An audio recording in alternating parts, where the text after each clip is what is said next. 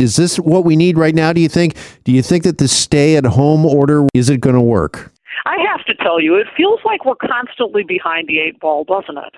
I mean, it seems like we're responding to signals well after the signals are there.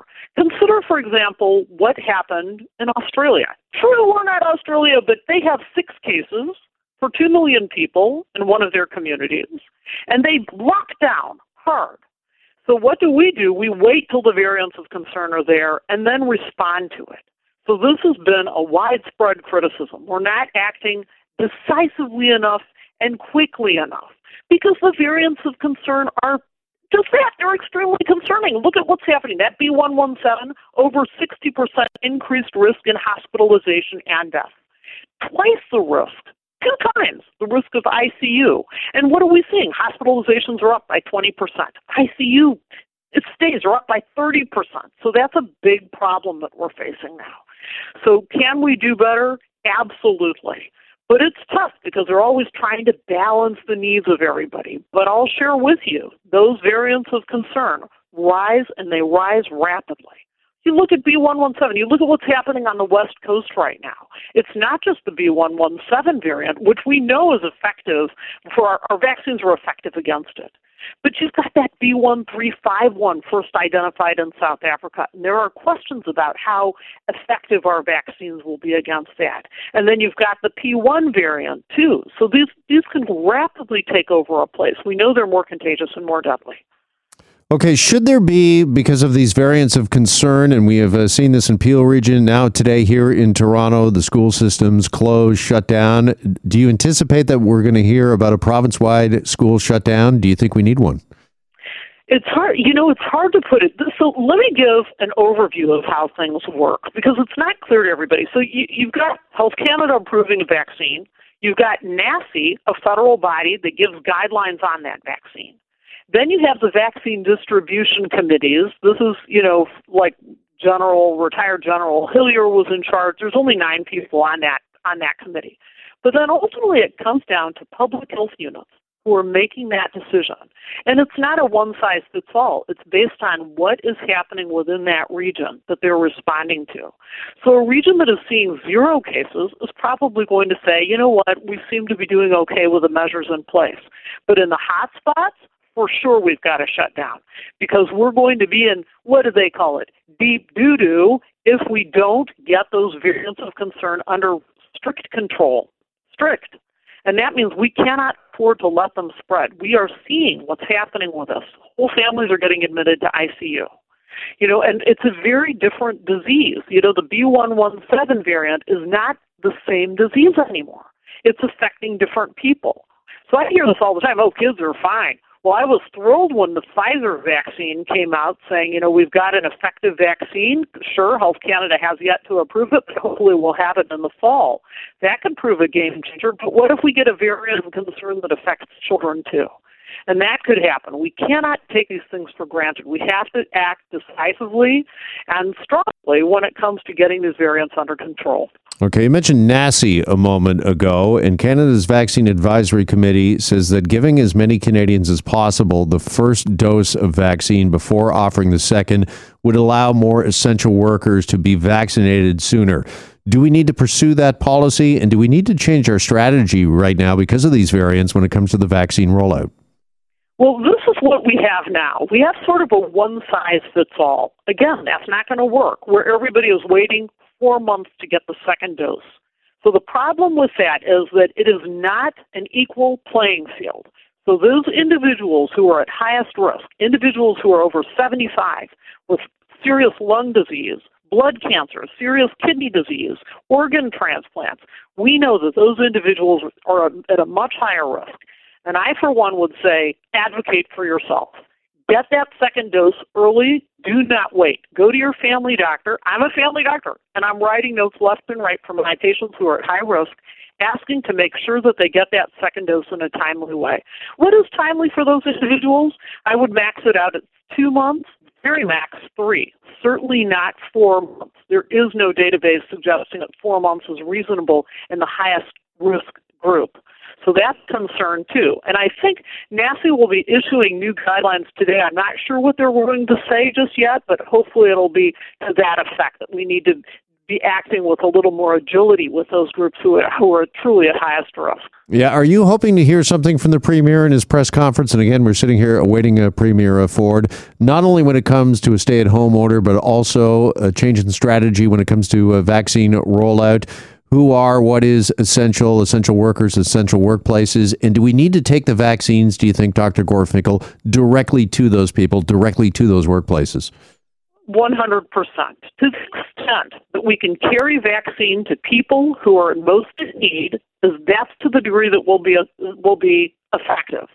So we actually have data on where is disease coming from, like where are people getting the disease. And it's interesting, 50% of the cases in Ontario are coming from household contacts. 10% are coming from the workplace. So these household contacts matter, and they matter a lot. And Ontario health teams are working to try to bring vaccine into people's homes. So again, this is a call out to the listeners.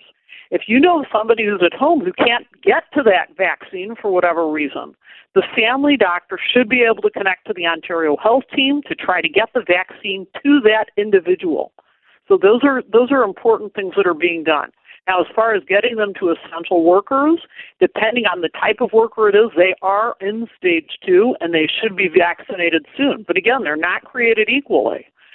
So we've got to parse it out and be a little more nuanced about it. Those who are really working shoulder to shoulder with tons of people, they've got to get vaccinated.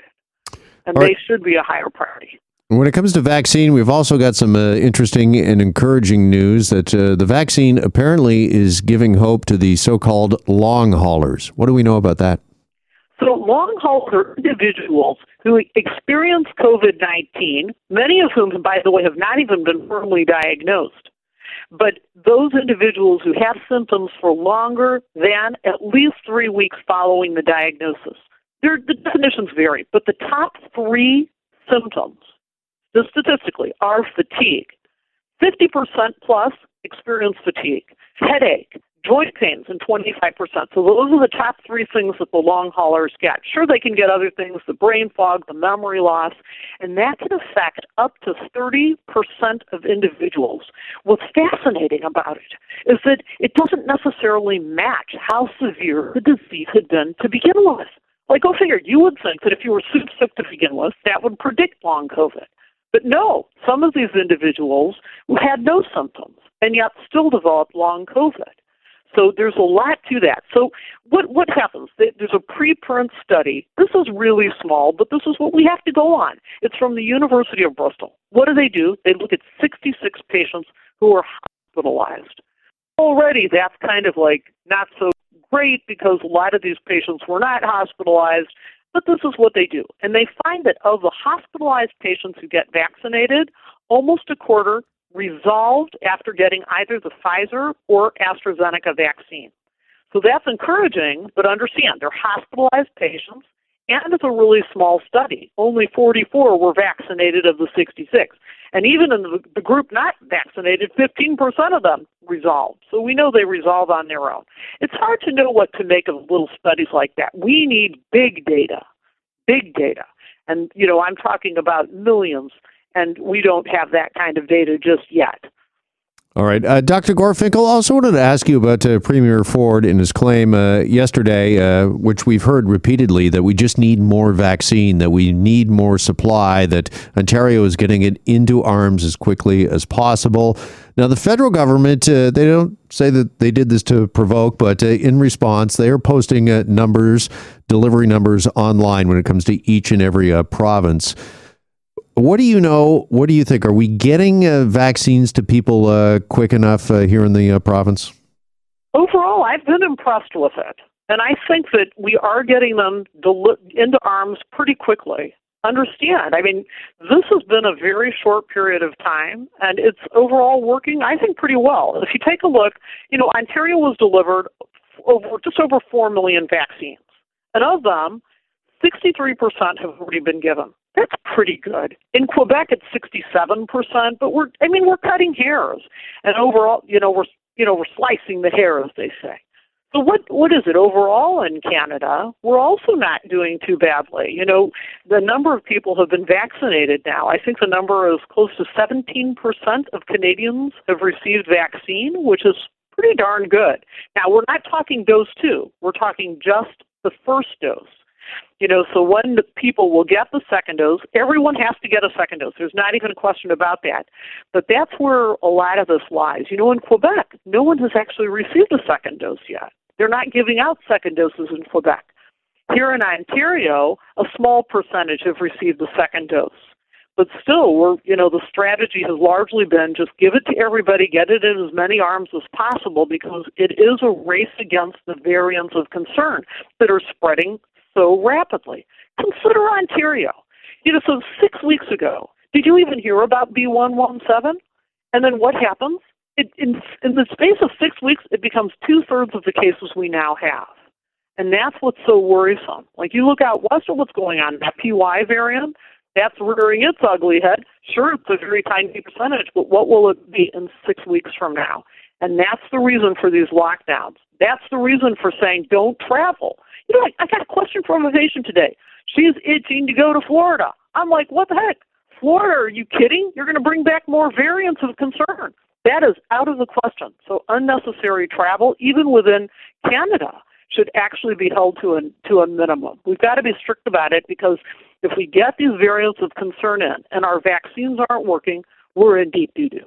All right. Dr. Gorfinkel, appreciate the time as always, and thanks so much for the update. Many, many thanks, Jeff. Always a pleasure. Vaccine researcher Dr. Iris Gorfinkel.